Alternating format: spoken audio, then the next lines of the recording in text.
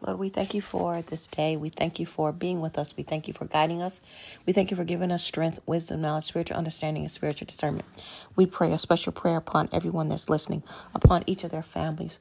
Father God, we just thank you for helping us throughout this week that we've had. We thank you for unity. We thank you for love. We thank you for joy.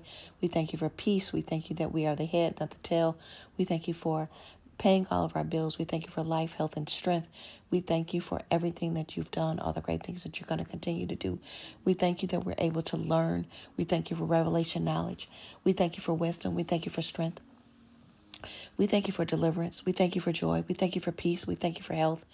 We thank you. We thank you. We thank you. We thank you. There's nothing that we could do in our lives without you, Father God. We don't want to do this thing called life without you. We need you. We need you to direct us. We need you to guide us. We need you to be with us. We need to rely on you. We need to trust you. We need to yield. We need to focus. We need to let go and let God do everything for us because you are our Father. You love us. You take care of us. And we thank you, Father God. We don't want to take anything for granted. We appreciate you. We love you so much. We thank you for accountability partners, Father God. We thank you for everyone who has chosen to be a part of the kingdom of God, and for that we are thankful.